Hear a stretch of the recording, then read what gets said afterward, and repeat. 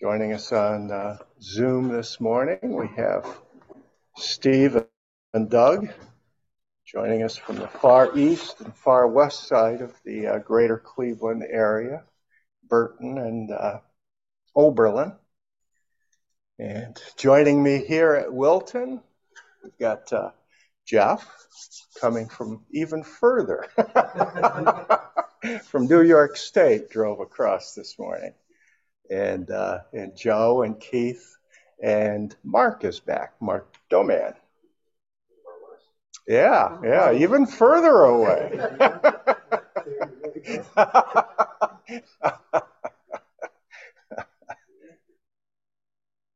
So, I thought what I would talk about this morning is to, since we're going to be so deeply entrenched for a while in Buddhist, in that Buddhist text titled the Lotus Sutra, I thought maybe as a little sidebar, we might stray outside of Buddhist teaching, although it certainly has great relevance to that teaching, and in particular, relevance to one of the key themes of the Lotus Sutra, but it's coming from a broader, if I can use that in connection with the Lotus Sutra, which is obviously pretty broad too. So maybe I won't use the term broad after all, but instead just say it's looking at it equally broadly, I think, but from a somewhat different perspective. And the particular teaching that we're going to be kind of investigating from different angles is the teaching of one vehicle, which I know has struck a chord with some of you at least. And to look at that, keeping in mind that the Lotus Sutra was written in the year 200, I think as practitioners, we need to always be mindful of practicing this Dharma in our time, the 21st century, rather than the 2nd and 3rd century. So the notion of one vehicle certainly would resonate today as well. But there wouldn't be that significant a percentage of the population that would see that as being something you would find in the Lotus Sutra, for instance. I think the one vehicle in our time and in our part of the world would be seen as science, right? The world of reason, the world that was kind of given birth, in a sense, by what we call the Enlightenment. And that's the one vehicle. If you want to investigate reality as it is, that's the way you would go about doing it. So for us, as 21st century practitioners looking at the one vehicle, I think it can be helpful to us to kind of look at that. And one of the way that I wanted to kind of introduce us to it this morning is by way of kind of a coming together of science and religion, since these both are, in a sense, sometimes competing as the one vehicle through the centuries down to our time.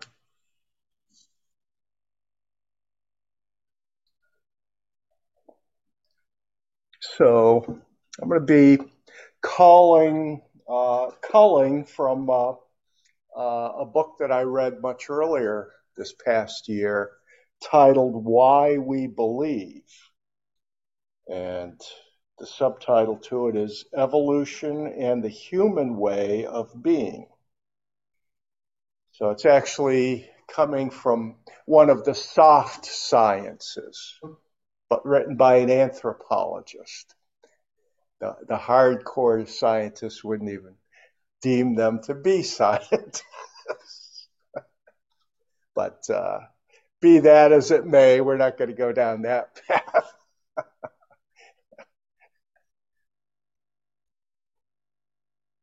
But this sense of why we believe. And another path that we touch on from time to time, but I don't want to go down that path here this morning either, is the role of faith, belief in our practice, in Zen, because it does have a role, but it's a somewhat different role than it has in many other religions, which have a supreme being, a deity, and a set of dogma upon which one invests their belief.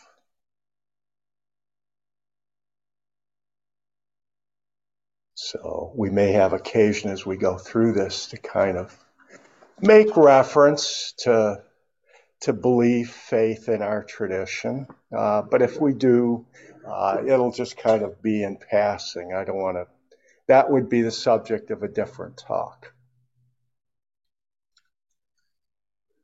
So I'd like to begin with right at the very beginning of this book in the preface, as you would expect, it begins with a kind of a working definition of what belief is for this author.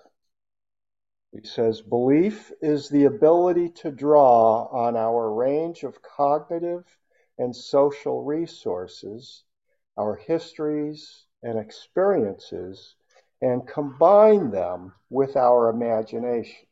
So I'm going to stop here for a moment by referencing our range of cognitive and social resources, basically our mental capacity for forming ideas and broader concepts. Combined with our social resources, the fact that we're not creating these ideas as solitary beings. So our social resources speaks to our interdependence with fellow beings who share their ideas with us, and then we work with these. Combined, and this is where, and our histories and experiences are really just further workings from these cognitive and social resources. Histories are really, originally they were handed down orally until written language appeared on the scene, and then we could put them into writing, and they became a little easier to transmit, and with a higher degree of credibility in terms of what was being passed on. And our experiences is just opening up even more broadly the source for our beliefs.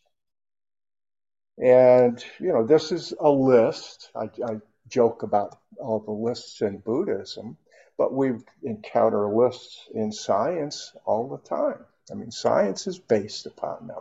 That's good to remember. We don't have a monopoly on the lists.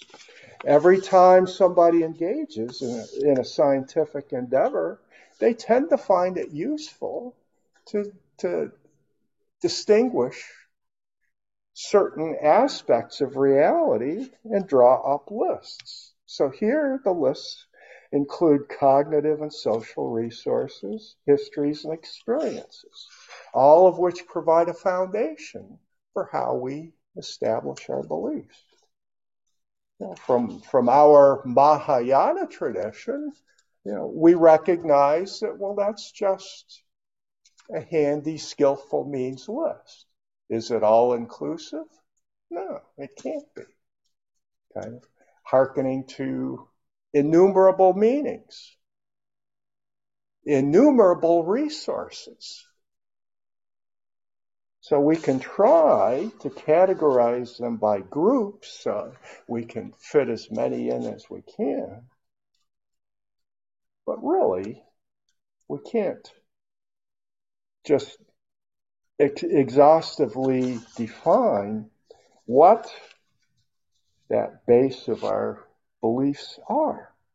And then there's this magical facility we have that he throws in at the end, that all of these four, our cognitive, social resources, our histories and experiences, then get combined with our imagination, our power. And it is a power.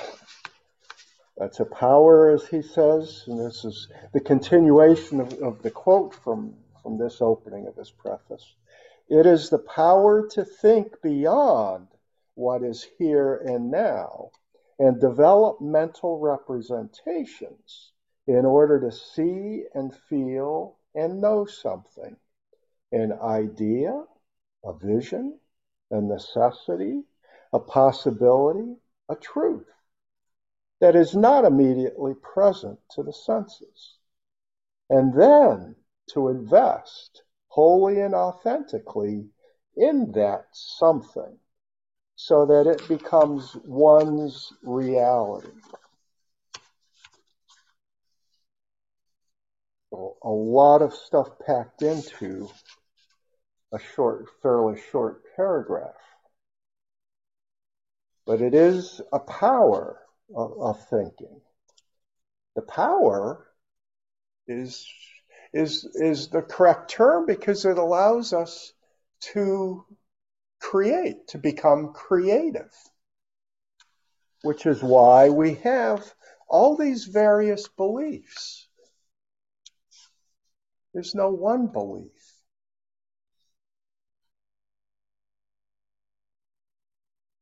And that's because of their being sourced from the imagination, the roots of our creativity. And it's important, I think, to recognize that science, as it's enjoyed success after success in terms of describing the reality that's right in front of us here and now, now it begins to actually take on tasks that in the past were seen as being properly assigned to areas like religion or philosophy, things about the origins of the universe, and to look at how much does imagination, creativity enter into that. Things like the Big Bang, which are certainly based on observations here and now, but they're kind of postulating one way of accounting for those observations. They're imagining. We're never going to experience the Big Bang. By its very nature, actually, we couldn't. Nobody could experience it because it's kind of like a nice Buddhist void because there is no distinguishing. All is truly one. It's before there's any separation. So you can begin to see how science and and the spiritual realities all of a sudden start to look very similar. The void. The Book of Genesis talks about it. Buddhism certainly talks about it, and now scientists talk about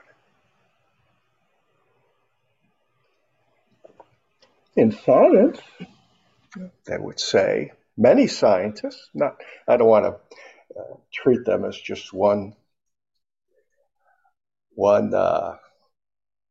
entity. There are many scientists,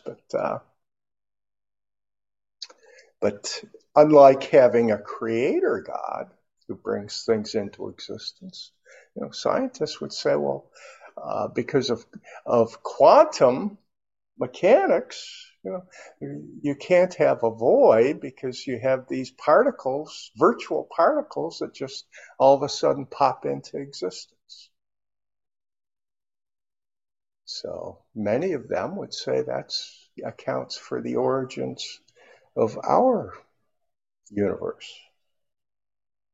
Just something popped into existence. A quantum fluctuation, you might say. They say.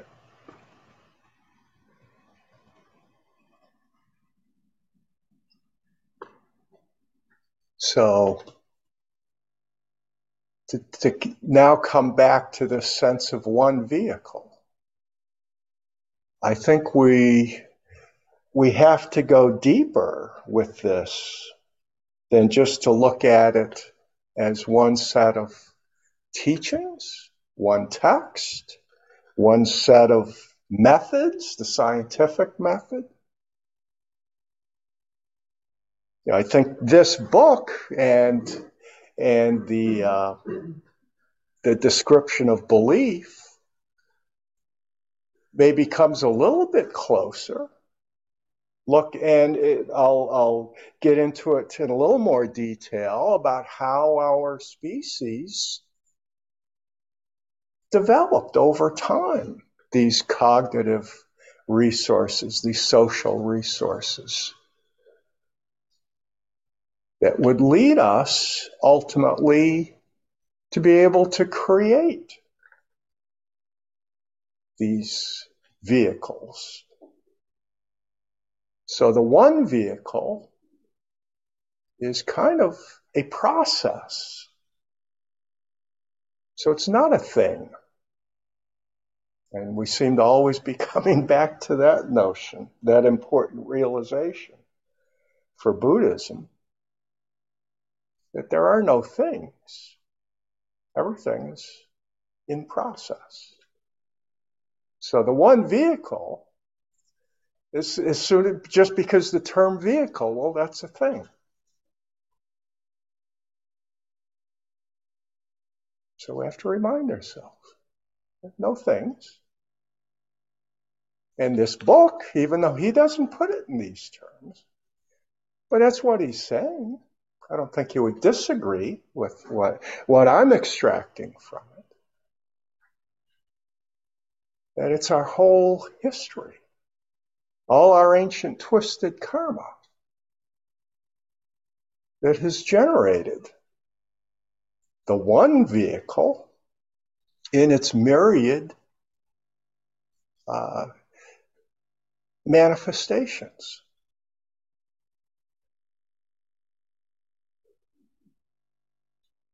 Which is because it's one vehicle. That's why for those who I will say are explorers of the one vehicle, open to the one vehicle, this would include people that are looking at ways that science and religion are complementary rather than in conflict. That would be part of the one vehicle in the 21st century. maybe the heart of it.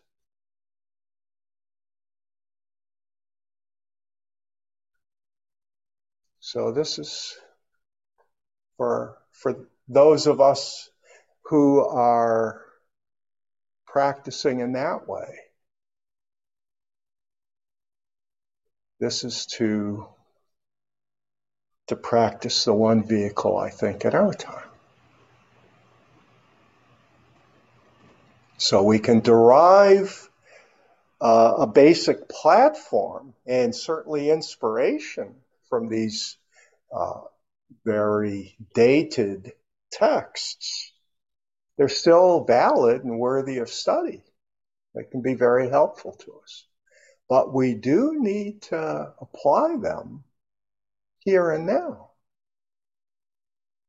as is always the case with any of these teachings.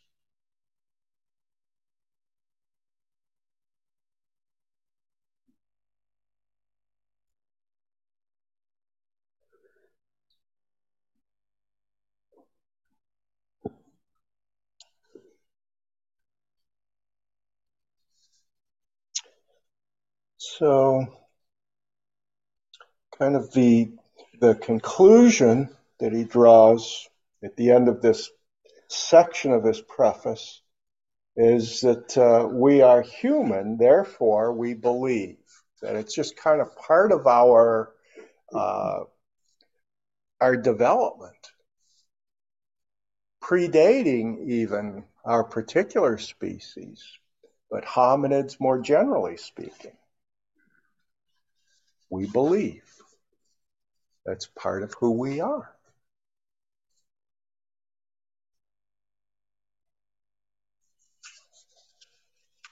So to further bring this up to the 21st century, we also have to keep in mind that if we're talking about a hominid view of reality, that might be one vehicle for us, but how about all these other ways of being?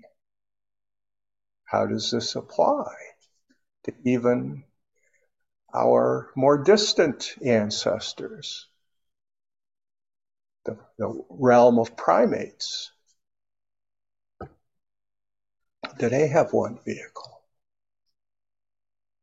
And this book, being written by an anthropologist, does go down that road in a manner of speaking. He does investigate, spend some time looking at primates and other species who have more advanced mental faculties, like cetaceans, dolphins, whales, whose experience is rich enough that they would seem to have some capacity for belief, a means of developing what we could term culture, and that becomes an important part of our development of belief. Can be found embedded in our culture, and one important aspect of culture, of course, is religion. But it's not limited just to that, nor is belief.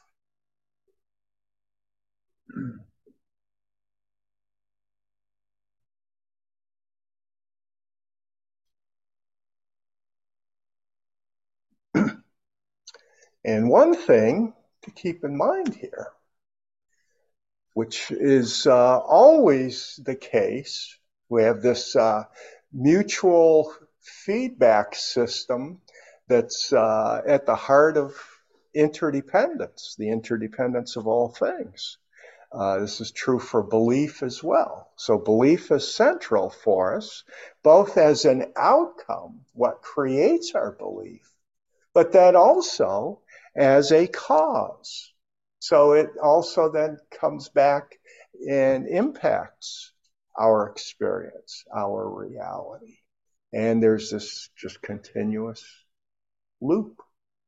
that's in place. Once belief is created, it's not a thing, it's a process. So everything, in that very open sense of it, is actually a process, and it acts in this way. So our belief, and we certainly see evidence of this all the time, it comes back and it impacts our reality, our experience. And sometimes it does that in a way that causes us to adjust our belief, because we see that it doesn't really match up so well. And other times it reinforces it. So maybe you've had the experience of having a belief that got changed. Did you ever believe in Santa Claus? To make it seasonal for us. Yeah, I suspect you probably did. Unless you grew up in a very enlightened family. So you had to adjust to life post-belief, in that realm at least. But that's just one humorous example of something that we go through in deeper ways. You know, first loves that all of a sudden we believe in.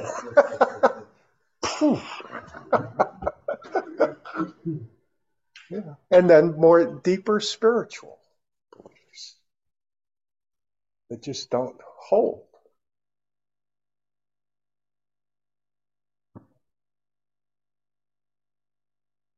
But then there are aspects of belief that do cohere and that we do find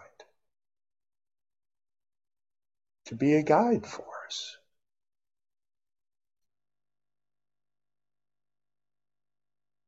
But it's important, I mean, in terms of our Zen practice now, that we travel this path completely open to what's in front of us. So that if something doesn't fit, you know, we need to be prepared, because this is a process, not a thing. It's not about making it fit. We need to constantly be testing it. Does it fit? Does it fit? Are all things impermanent? Are all things no self? Are they in fact interdependent? And their whole existence is derived from that. What is dukkha?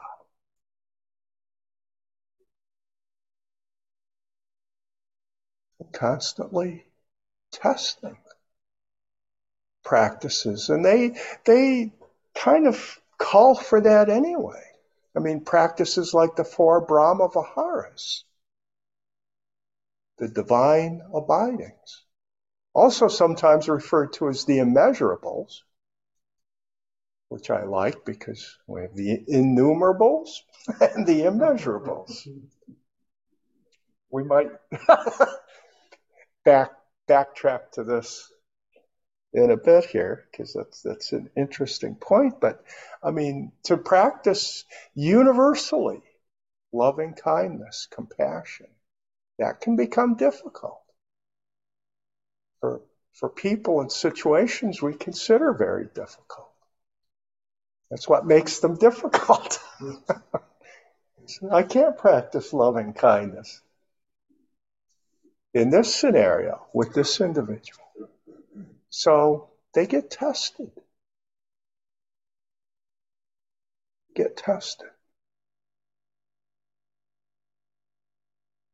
And do we really find our way through those tests? or do they knock us out of that practice? And we decide that doesn't work. Not in my life. I'm sorry, maybe yours. It's not a path for me.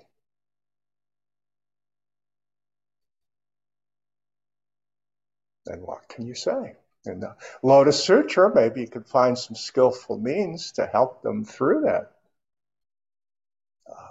hindrance that they're encountering.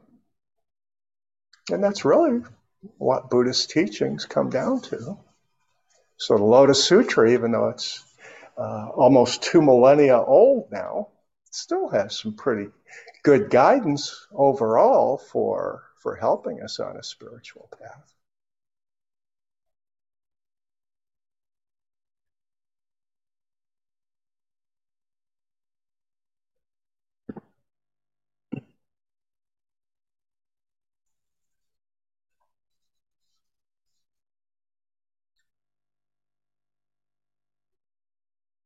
So this belief as an outcome and a cause, part of the process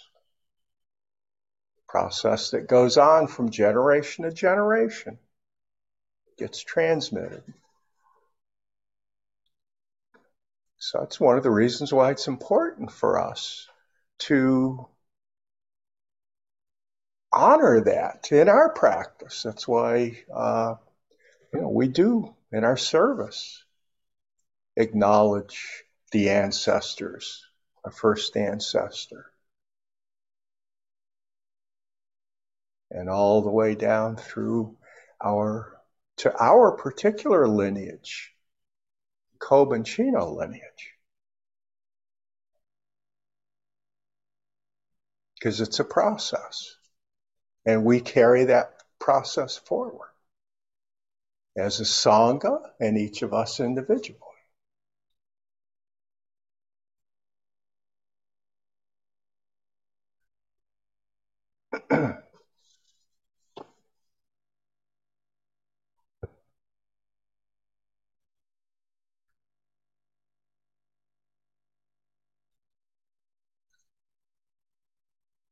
So to come back to kind of this sense of one vehicle that I'm opening us up to, the human capacities for cooperation, collaboration, and deep social reliance on and commitment to others. So these critical social and cognitive resources that underlie the capacity for belief. These find their roots in our histories as primates. So this isn't something that's just been generated since the axial age, as Karen Armstrong termed it, going back to about 2,500 years. And this is something that we can trace way, way, way back. This text makes reference to something, a very important quality for us, compassion. Buddhists don't have a monopoly on that either. And archaeologists find evidence of compassion in very pre-sapiens species. How can they determine that? Is they find very elderly, very disabled people that maybe were born with a severe birth defect, but they were cared for by their community, by their family and the broader community. This isn't something that's unique to us. We can see this in other species. And through archaeological research, they found it in species that preceded us within our lineage. So compassion, this core part of our practice, is not uniquely human. We share this.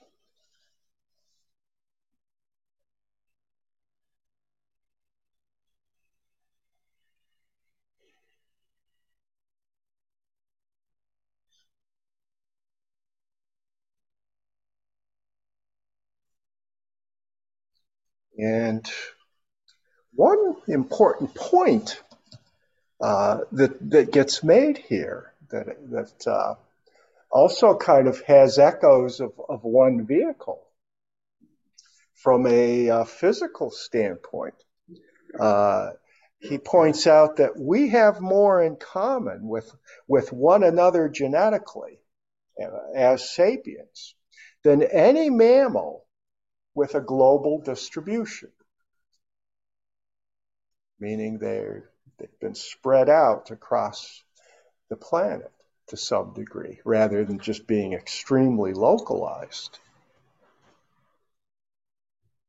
So we are very closely related genetically to one another. It's kind of one of our exemplary aspects. So when we look at contemporary humans and how enormously successful and widespread we are,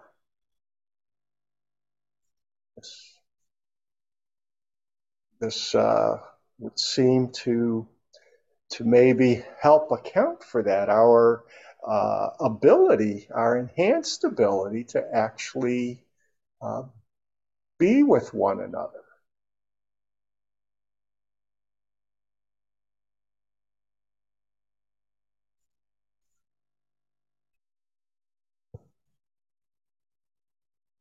Creating these feedback loops and all of the various interfaces.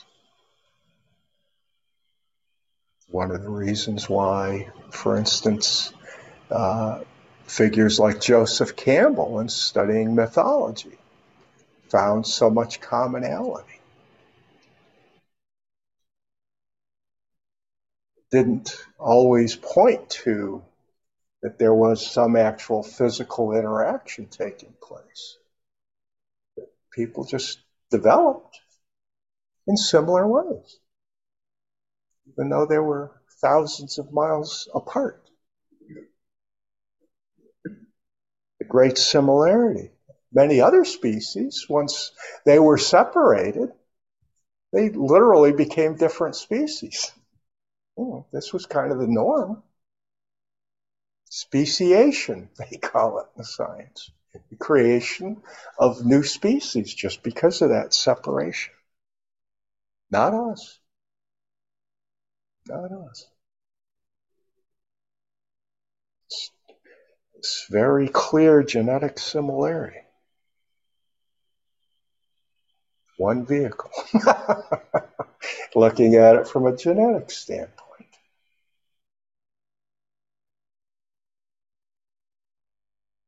But not getting caught by any of these standpoints.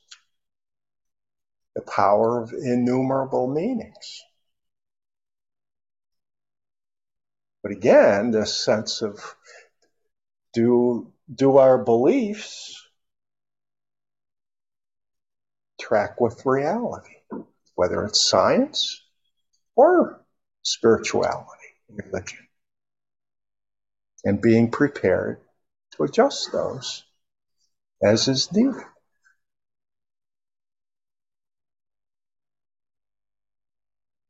To always be open.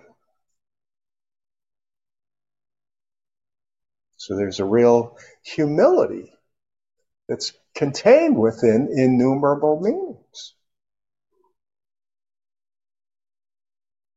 as opposed to the arrogance of the way we would normally take one vehicle.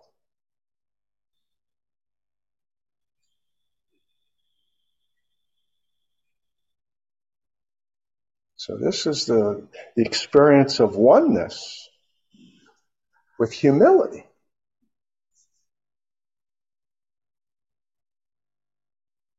So I've been even more than usual as we start practicing with the Lotus Sutra, referencing Christianity. And this is a good example there, the figure of Jesus,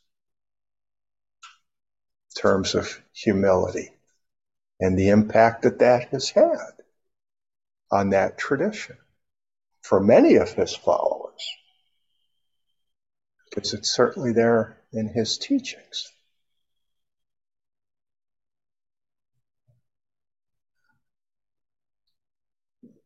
Even though he was the way, the one vehicle, to be able to do that with humility.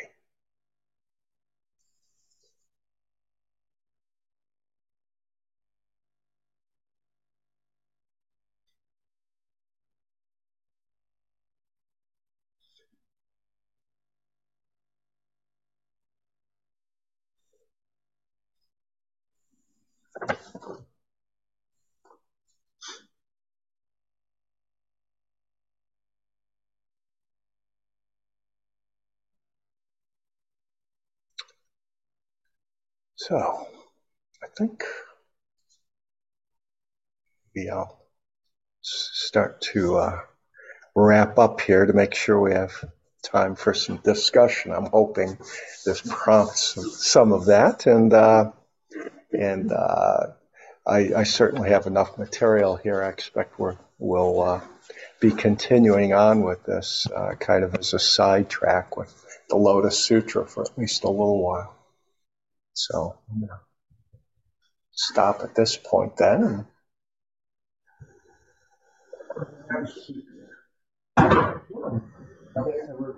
Was having it with me.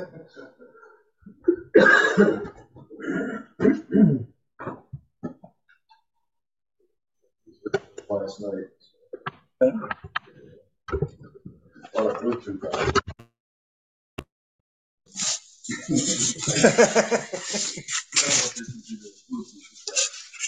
Yeah. Well, I think it does, but I couldn't. I want you to look at it.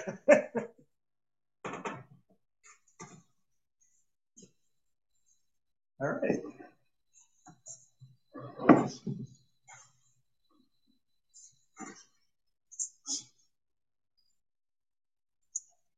Go. This is a deep one. A deep question. Remember, you dragged us into this. Oh, yeah. It's this is a very the confusing part of all of it for me, which comes back to how things are happening, and that goes to say for everything in our own mind also. When you talk about a dependent arising, all the thoughts coming out, as Gurdjieff said, nothing is yours. Everything in your head, everything that comes out of it has been put there, and you can claim credit for nothing. And Einstein agreed with that. He said, I claim credit for nothing. Everything is determined by causes over which we have no control. Mm-hmm. And in that respect, I'm thinking,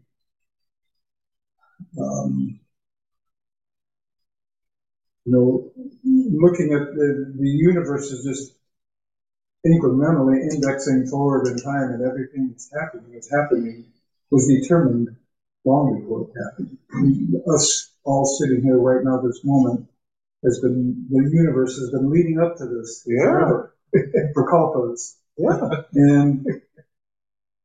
And therefore, when I'm thinking about the things that have been put in my head from the time I was little, all my beliefs and everything else, well, that had a purpose also. I mean, it happened not for no reason. Mm-hmm.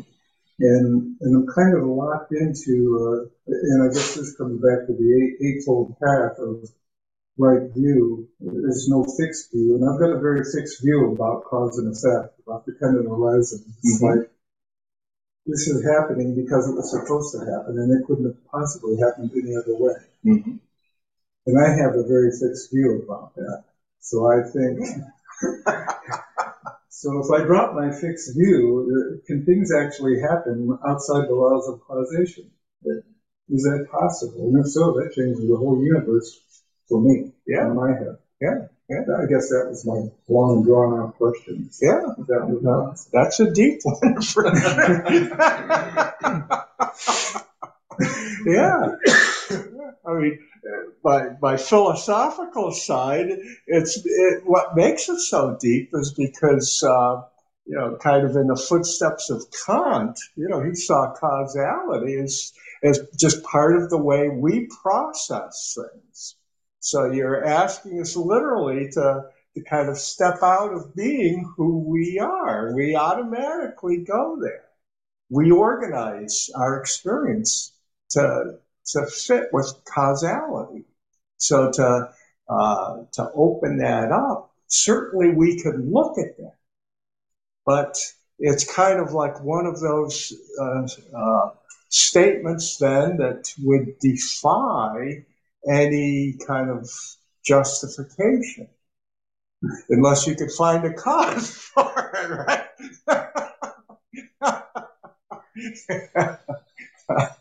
So it's the ultimate in a good Zen paradox. You could say, well, it can't be. At least in terms of our getting our head wrapped around it. So but yet we can have that thought. So the role of imagination. And that is an important part of the way we're wired, to be able to have those wild, crazy notions that don't, even though they don't fit with my experience of reality, but I can have the idea. And sometimes, they're just totally whacked out ideas that have no relevance, but some of them become pretty thought-provoking, like that one. What would that world look like? So a figure like Einstein, who was so comfortable with thought experiments, he could have a field day with that, I'm sure. Probably more so than any of us, certainly more than I can. But I can at least go far enough with it to appreciate it, and where that takes one to be able to, that's really letting go. That's letting, that would be kind of like recognizing that space and time are just complete fictions, because we can't conceive of our reality outside of those dimensions. Just doesn't register. That's part of our conditioning, our ancient twisted karma. So, that's one of those break through the boundaries, and those I always like. Walking through a house of mirrors. Yeah, exactly. Yeah.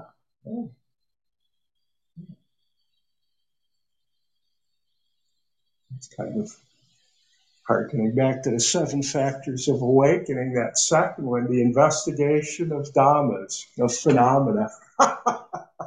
That's really investigating them all the way. That's taking that factor very, very seriously.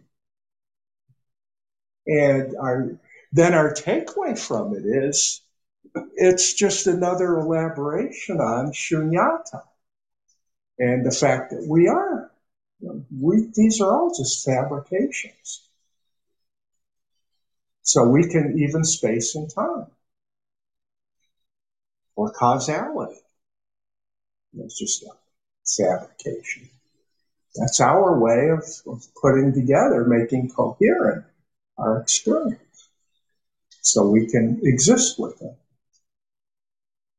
Literally, because if we don't have those, we couldn't survive. Our species, rather than being so successful it's been, at least within this short time frame, it would have been right off the cliff. These ways of fabricating reality have been part of our huge success. But they might also be part of our downfall. So that's our imagination as well, looking into the future, saying, well, it's been good so far, but they're already warning, some pretty clear warning signs, the alarms going off that actually this may not be heading to a good place at all. And then we can blame the fall on all that. And so far, it's looking good. It's good stuff. So I'm bullish on the species, right? We will fix whatever needs to be fixed.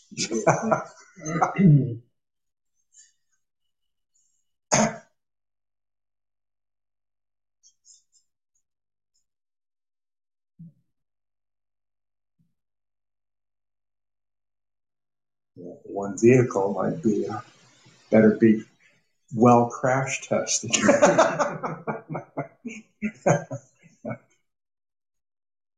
One vehicle's a Subaru.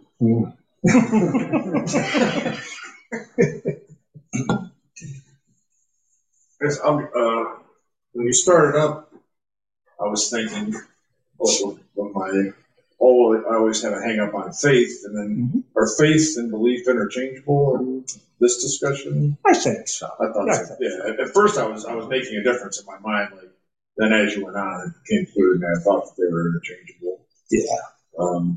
You could define them in a way where they could be distinguishable. Yeah, that's what I was doing at first. I believe in science, but I have faith that this is the right path. Right. Right. I think it's more helpful to us to see them as interchangeable. But then as Joe was talking, I was thinking about where do you draw the line? So you have the one vehicle, and you're talking about speciation, and I was thinking, okay, well, we kind of see this, the vehicle, it's I was seeing it as our vehicle, it's the human vehicle, it's the human experience. But then you go to the next level down to apes, or as you go down the evolutionary chain, so what's their vehicle? Is it the same as our vehicle? And you go down to fish, and you go to a mosquito, and then you go down to bacteria. Bacteria down to the parts of. At what point does something fall outside of the one vehicle? Right? It never does. I don't know where it's going with that, but.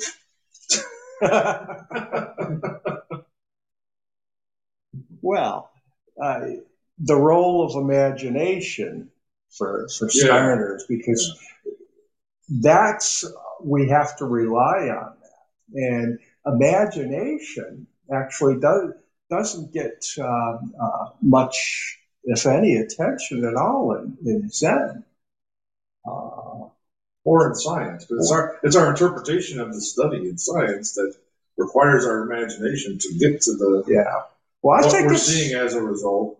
That was true at one time. Now I think it's because of the extent to which science is going. I think they're starting to realize that actually imagination is an important tool. And then major figures like an Einstein have certainly helped in that regard to point out to them that it has a very important role to play. That it ultimately comes back to what's here and now, but we can see more openly and more possibilities in what's here and now by bringing our powers of imagination to bear. How does the imagined nature of your child play into that thing? Yeah, and that, boy, that's great question, because they do use the term imagine, and I don't know how that would relate to like the old Sanskrit term, because the way they're using it is just that it's fabricated. So it's kind of a limited view of imagination. It's one aspect of it, but they're just pointing out that it's something that we create. It's a subjective thing. So all of our delusions are kind of being imparted to it. Our poisons and all. Sorry about that. Oh, that's okay. That's kind of fun. Peter, I thought you had some medical device. Oh, Mark, are you okay? Your pacemaker, Mark.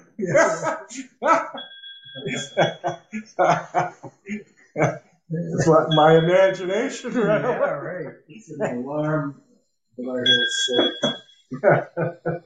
Daily alarm. And it is for medication. Okay. See, I did. Medication or Wrong meditation? guy. Yes. Either one. They're both effective.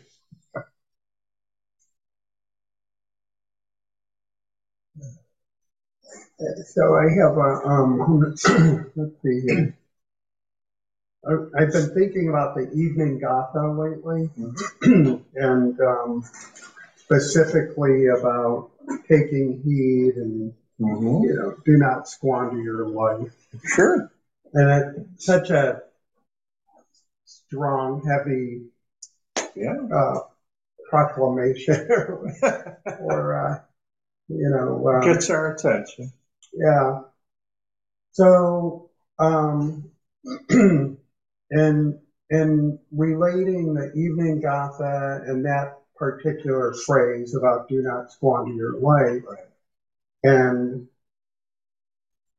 being present in the here and now, and the concept of, just this is it. Yeah. And then, I don't know how this ties into the one vehicle, but I'm just wondering if there's any relevance. So in beliefs, like I might believe that you or somebody else is squandering their life because they're doing A, B, C with, their time. Right. Or sometimes I look at myself and I, might get on Facebook and get sucked into some stupid videos on car crashes or, I don't know. Like I do Wordle every morning, and I think, oh man, did I just waste a half hour trying to figure out this 5-letter word?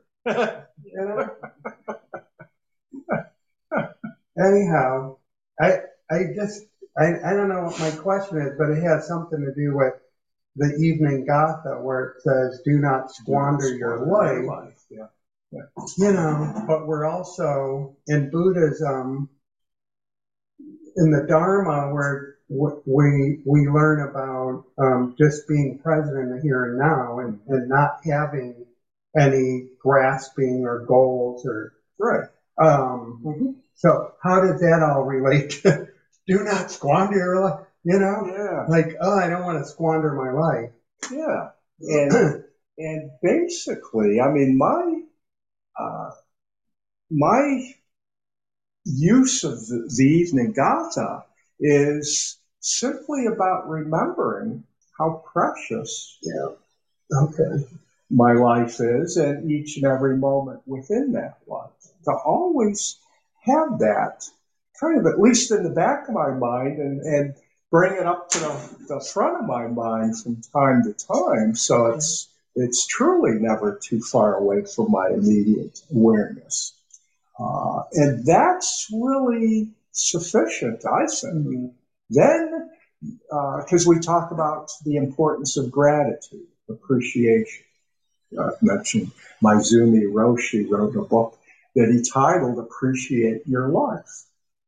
I would say the evening gatha is about appreciating your life, and how very essential it is.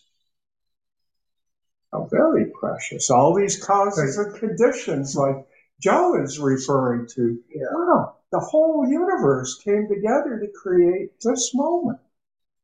So take heed, appreciate your life. Yeah. As opposed to take heed, Don't do not squander your life. Yeah, because if you're appreciating your life, you're not. you don't squander. Okay. Yeah. That's a little more Thich Nhat Hanh-ish. There you go. That, you know, appreciate your life. The other one, I'm like, whoa. Shit. Yeah. Well, you know, Yeah, give it a hug and say, how are you, life? Are you good? I have one other quick question. Yeah. That Avalokiteshvara, what do you call it, statue, object? Yeah. I just noticed today, I know in Kinham we're supposed to be, you know, but I noticed that she or he, or I don't know what her pronoun is, but in one hand is up in, what's that, prayer mudra, but the second hand, her left hand is holding, it looks like it's coming out of that lotus. It looks like it's a vine. Okay. You see that lotus down at the very bottom? Yeah. It looks like it's a root. Yeah, or exactly. Probably a lash or a whip. Yeah. Because he supposedly had a sword. Now that's Manjushri. That's another bodhisattva. And it's clearly a sword when you see a Manjushri statue. Yeah. So I think. The Buddha touching the I mean, earth, is there right? some, Line touching is there a significance of why she's holding on to that root of the lotus? Well, from the mud? What is the... I could make some comments about it, but I preface it by saying, remember, innumerable meanings, so I could throw a meaning up there. Yeah. But any religious imagery, if it's really powerful, should lend itself to more than one take. But my take on that would be that, and of course, I just talked about the lotus a couple of weeks ago in the first introductory talk on the Lotus Sutra about the image of the lotus and this flower that's rooted in the mud. Yeah. So that's kind of like Avalokiteshvara's deep connectedness to the earth, to that oneness that we all are. And that's and then we could, make a connection between that and hear of the cries of the world, the deep connectedness, which is from which the compassion is coming. Mm-hmm. But that's just my throwing some meanings there. That's exactly what I thought. You have to ask who it was. Well, then you know it's a good meaning. Call on their magic nature. Yeah, right. Yeah.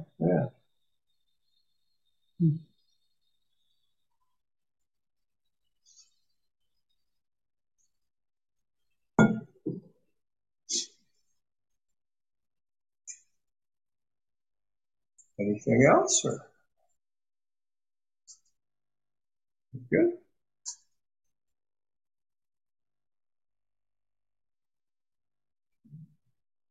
All right. Well, I'm glad I stopped when I did because I knew we'd have some rich discussion.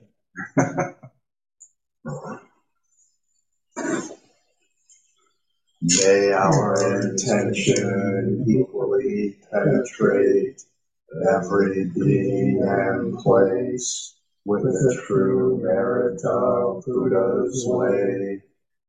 Beings are numberless, I vow to save them.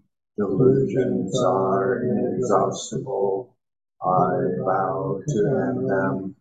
Dharma gates are boundless, I vow to enter them. The Buddha's way is unsurpassable, I vow to become it.